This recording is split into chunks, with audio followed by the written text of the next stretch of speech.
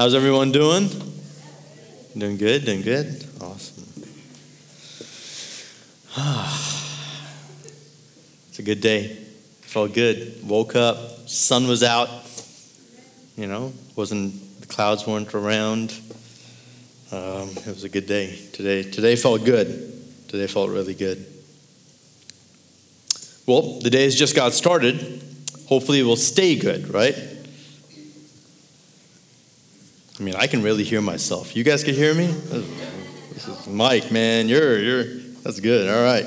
Okay, cool, guys. So today we're going to be talking about our Christianity and how it impacts our Christ. And more importantly, how it impacts our life and the lives of the generations that are coming up.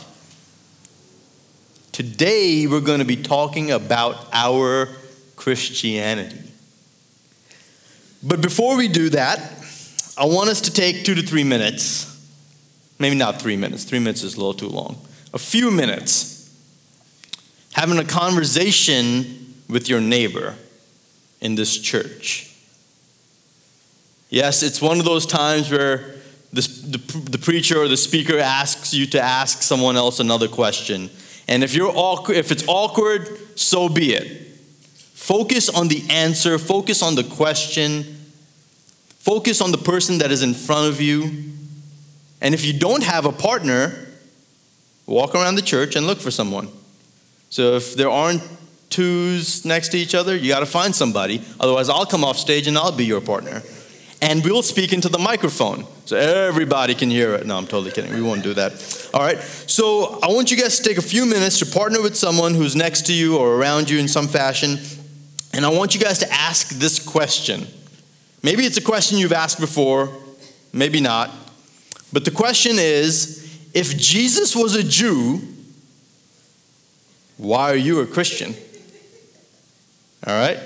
So we're going to have some music playing in the background. Feel free to partner up and ask that question. Listen to each other's answers. Don't make it a long answer.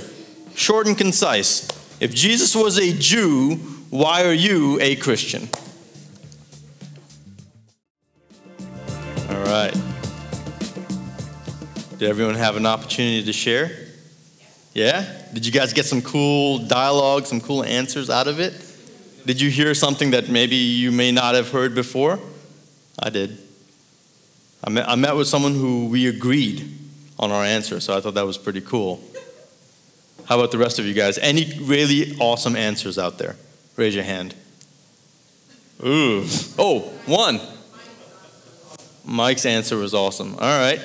Luva's answer. All right. Okay, cool. Good. So you guys had some good dialogue. Great. I encourage you guys to continue to share these kind of tough questions that you may have never asked before. Because all you do when you ask questions is hopefully seek out tough answers that keep you more grounded in your faith. But if you are walking in a faith, if you are walking with Jesus Christ and are unwilling to encounter or receive or answer difficult questions, then you're not going to be that rooted in Him. In the last week, I've introduced a quote from an author by the name of Daniel Pink to our leadership and our worship team. And I want to introduce it to you. It says, in business, or I would argue to say in life or in our faith, we tend to obsess over the how. As in, here's how to do it. Here's how to have faith. Here's how we should follow Christ. Yet we rarely discuss the why. As in, here's why we're doing it. And here's why we should follow Christ.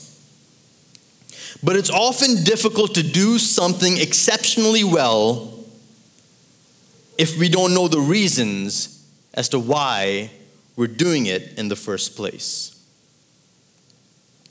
You see, Christianity is not what it once was. Because we have lost our why in the how. We have lost focus on why we follow Jesus Christ, and we have fixed our minds on how to follow Jesus Christ. Hebrews chapter 12 tells us that we must lay aside every encumbrance, every nuisance, every impediment, every inconvenience, and the sin that so easily entangles. And let us run with endurance the race that is set before us, fixing our eyes on Jesus, the author and perfecter of our faith. You see, when we're so focused on the how and we lose sight of our why, our eyes are no longer fixed on why we follow Christ, but how to do it. And we start to lose sight of where Christ is in our actions. And we believe that we may be doing what Christ desires of us. But our eyes are no longer on him. Just like many things that were once good, over time with continuous human influence, they become perversions of their former or intended self. I watched a movie 2 days ago that illustrates this point perfectly. Some of you may have seen it. It's called Beasts of No Nation.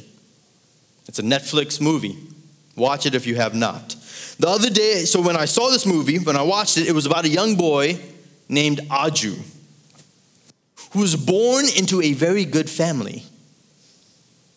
Husband and wife. The parents loved each other. They loved their children. They loved their community. His father was a teacher, and his mother would stay at home and care for the house, and care for the kids, and care for the family. They were a church-going family where the parents integrated prayer into everything they did. The young boy had many friends and was full of life. He would be mischievous at some points in his life, but overall he was a good kid. However, one day, war came. And this child and his family were caught in the middle of it. The father tried to protect his wife and his daughter by sending them away. He tried to put Aju in the car with them to say, I don't want you to be part of this war. I don't want you to be here when the armies come. However, there was no room in the car for this young little boy. So the mother and daughter were sent away, hopefully to safety. And Aju stayed behind with his father and older brother.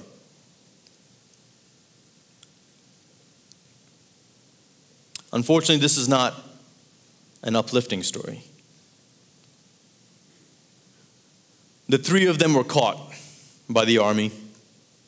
The father and the older brother were killed. And Aju saw it all. The father was executed at gunpoint. And as the older brother and his little brother, Aju, tried to flee, the brother was shot in the back. This little boy saw it all. As he continued to run away from this army, he was only met by another army. He was caught. He was captured. He ended up being enlisted as a child soldier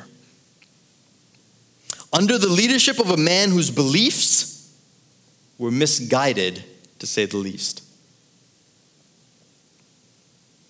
This man provided a new purpose for Aju, for his life. He taught him the art of revenge. He taught him how to hate and how to murder without mercy. This once innocent child, full of life and joy and laughter, from a good family, very much remembered his roots, but became a killer without mercy. Within the span of a few months to a year, this child no longer knew who he was, no longer believed or prayed to God, and became someone unrecognizable to his former self.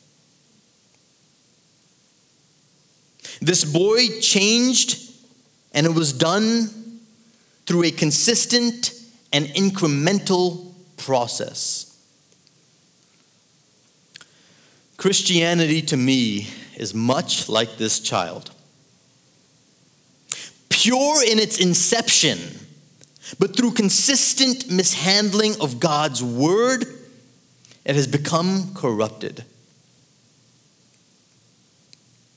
Christianity's intended purpose was to glorify God, to exalt God. I exalt thee. It was to glorify and exalt him. It was to follow after Jesus Christ. However, Christianity has now become a platform for political gain. A faith that has become exclusive, an unwelcoming community. A religion that judges and hates the different.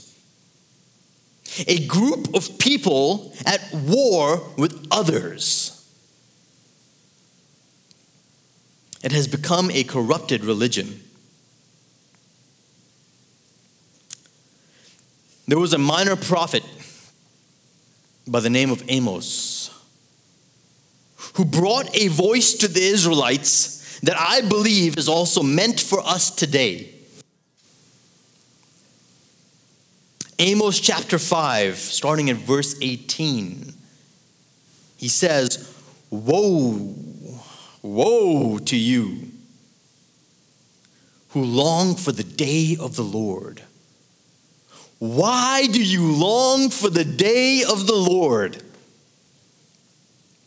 That day will be darkness, not light.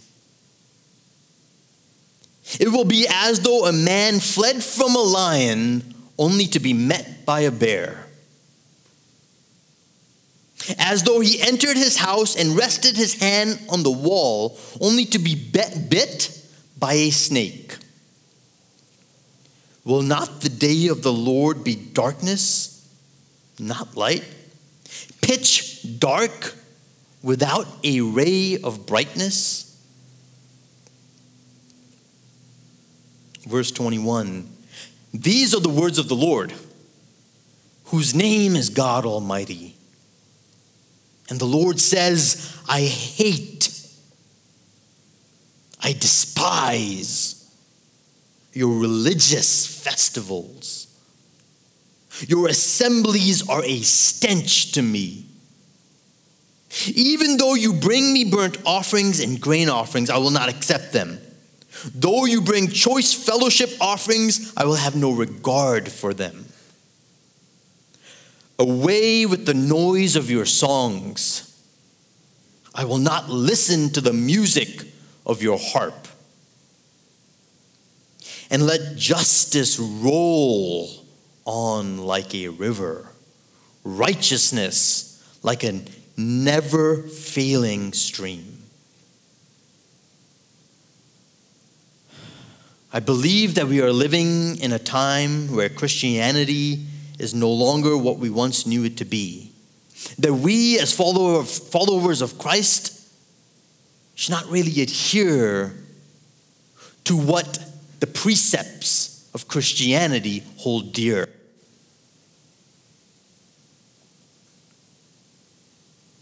It is no longer representative of God's people, but rather a religious festival where we, you and me, much like actors and actresses, put on a mask, put on sheep's coats, and play a part in a performance called church.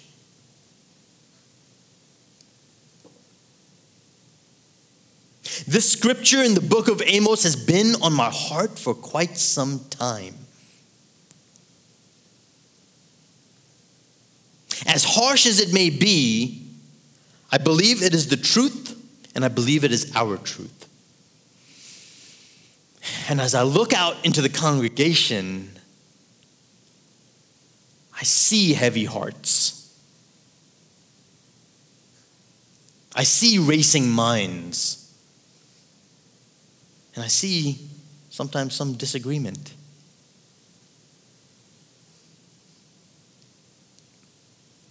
I believe this scripture is our truth. I believe that God is growing weary of our consistent disobedience to him. I believe he is growing weary of our consistent misrepresentation of him. I believe he is growing tired of the church's continuous excuses and justifications for our sins, for why we don't minister, for why we neglect him, for why we don't pray, for why these seats are continuously empty every single Sunday morning. I believe he is fed up with Christianity and is looking and scouring the earth for followers of his word, not necessarily Christians. God is waiting for you and me, and it is my prayer that when the day of the Lord arrives, it is light and not darkness.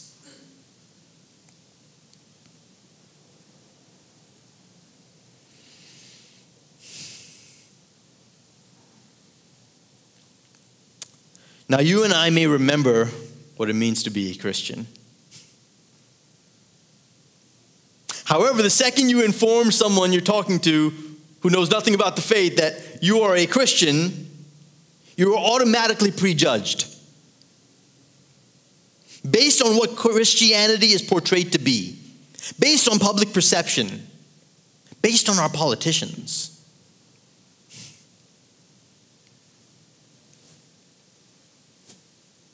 Based upon what people believe Christians are about.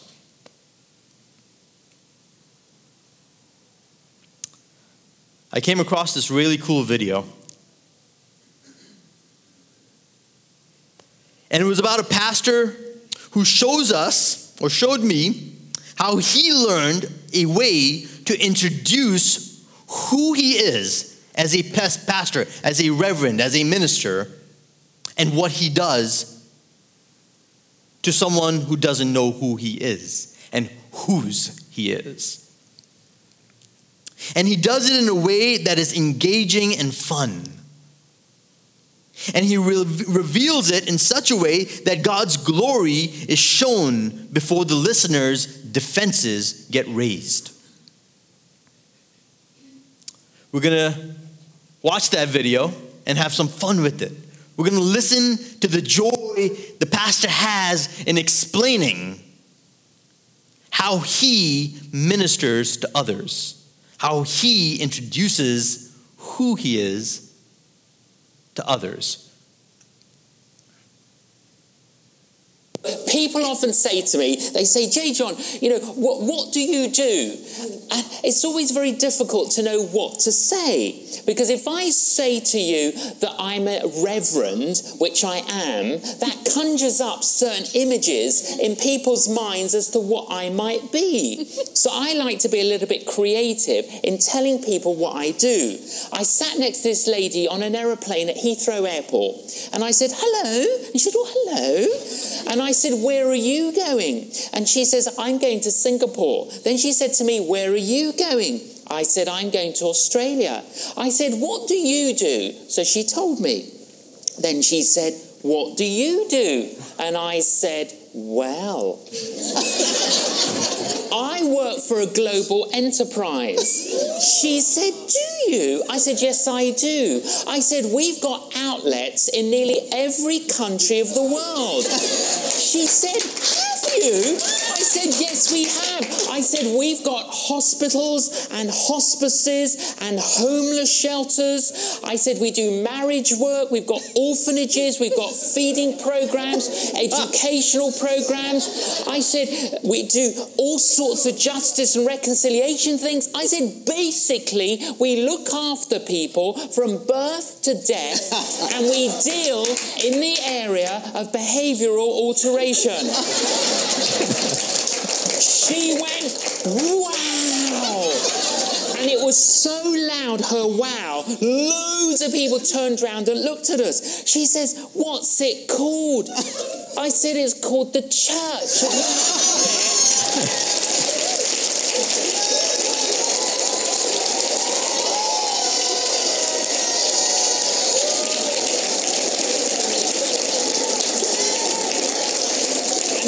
And that's it really, isn't it? If we are a follower of Jesus, then we are part of a global enterprise. But not only is it global, it's intergalactic because it includes everyone that's gone before us. Wow.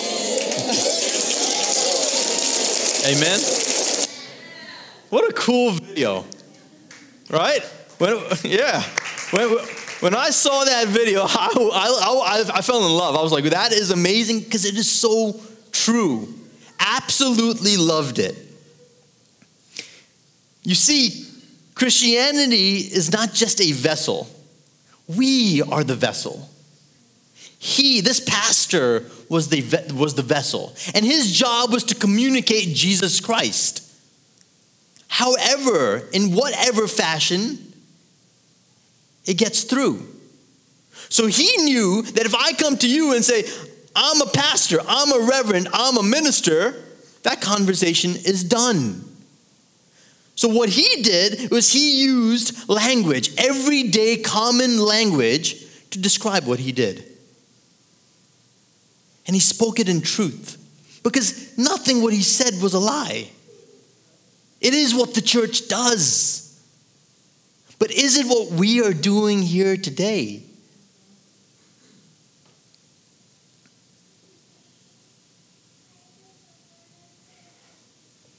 You are the vessel that carries Christ, which makes you a temple of the Holy Spirit, a follower of Jesus Christ, a host for all nations. We need to be able to represent Jesus Christ, not as Christians, but as followers of Jesus Christ. So let us today separate the two. If you are a follower of Jesus Christ, that doesn't necessarily make you a Christian. However, if you are a Christian, my hope is that you also follow Jesus Christ. A few weeks ago, we had a pastor, an Indian pastor, who came by and spoke to us about his mission work and what he's doing. His name was Pastor Sam, and one thing that he said really caught my attention. He said in all his time of ministering and evangelizing to people and having conversations with people, not one of them disliked or hated Jesus. But almost every single one of them disliked and hated Christians.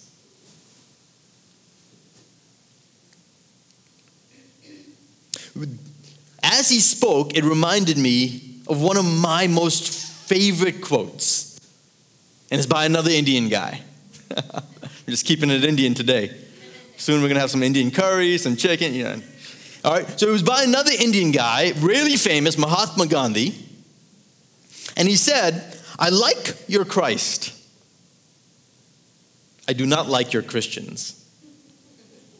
Your Christians are so unlike your Christ. I mean, that resonates within me. It should tell us something. That there are people from other faith backgrounds and people who don't believe in God that says, man, I love Jesus. I don't like the people who represent him. And I'm here to say we no longer represent him. If we are nothing like our Christ, then what are we doing? Why follow a faith that looks nothing like the person it's supposed to exemplify? Why be a Christian if Christianity no longer represents Jesus Christ?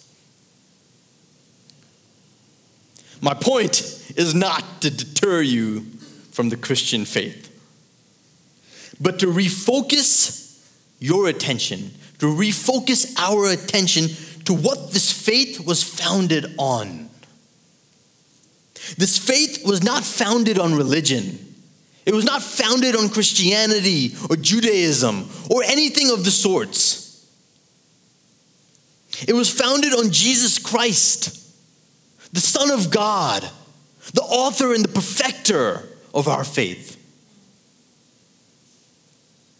I look at agape and I see these empty seats as a testimony of what this church is doing or not doing.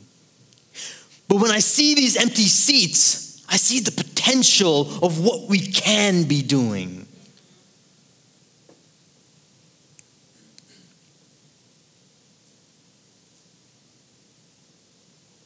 I see the potential growth.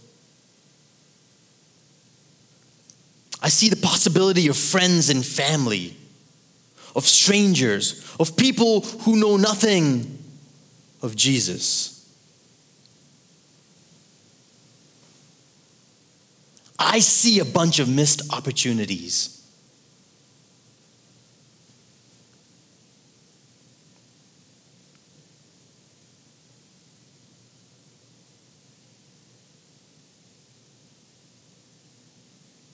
You can only fill these seats if you yourself know why you are in that seat. Why are you a Christian? Why do you follow Jesus Christ? Studies and statistics have told us that this upcoming generation, this millennial generation, this generation that I am a part of, is the most unchurched generation to have ever lived. That this new generation will not be a generation of Christians. And I can't blame them. And it is not completely their fault. We as a church have a part to play in it. Why are our youth no longer attracted to God? Why do we continue to have empty seats? Why do you not like to invite people to church? Why are you satisfied with being a Sunday Christian? And if you're not a Sunday Christian, why do you not share your testimony of God's hand and God's work and God's goodness in your life so the rest of the body of believers could be encouraged? If I ask you, what has God done in your life? How has God shown up in your life yesterday? And you have an answer, why aren't you up here today? Why aren't you up here next week sharing God's goodness to the rest?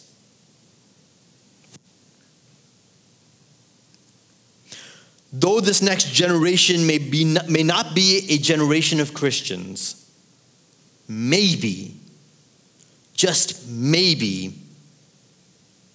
we can show them why they should be a generation of Christ followers. God is not dead, nor is he lost. But he's slowly becoming unknown. He's slowly becoming irrelevant.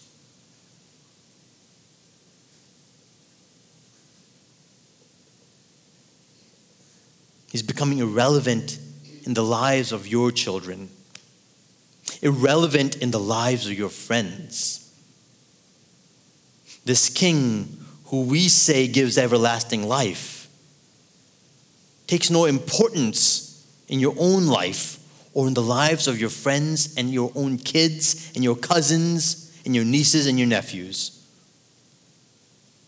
If you have a gift and a treasure that can save a person's life and you do not give it to them, you too are a murderer. You too are a killer.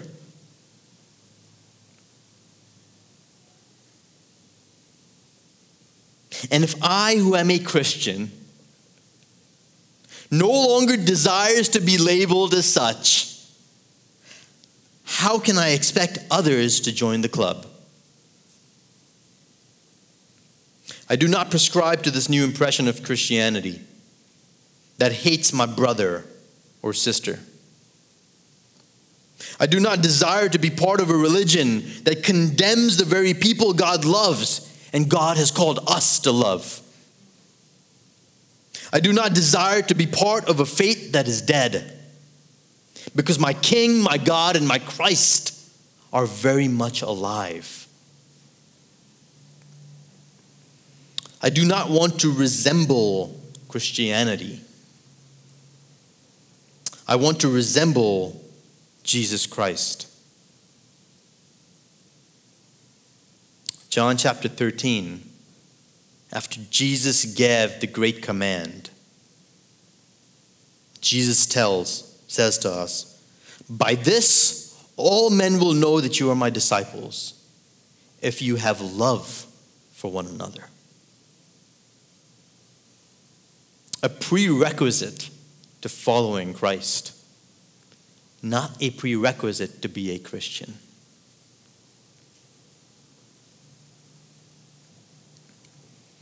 So rather than figuring out how to be a Christian, figure out why you are a follower of Christ.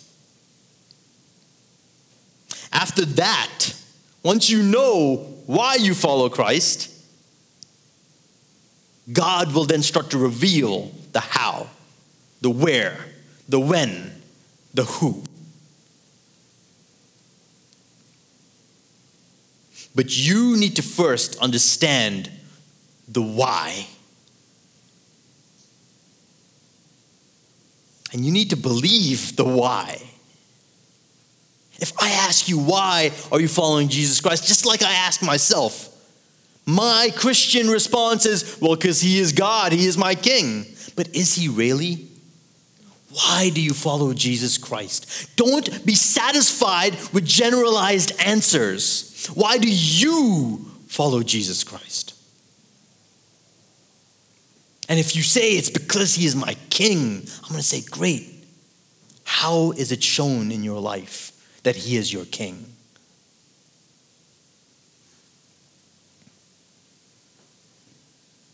Why? That is where your mission starts. And that is where you will need, that is what you will need to remember when you pick up your cross and follow him. When you run the race, that perseverance is your why. If you don't know why, it's hard to persevere.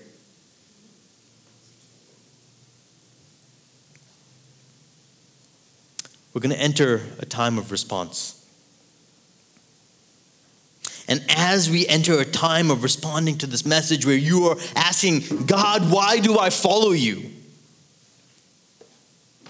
You ask yourself, why am I following him? I want you to remember Galatians chapter 3. I want you to remember that you are all sons and daughters of God through faith in Christ Jesus.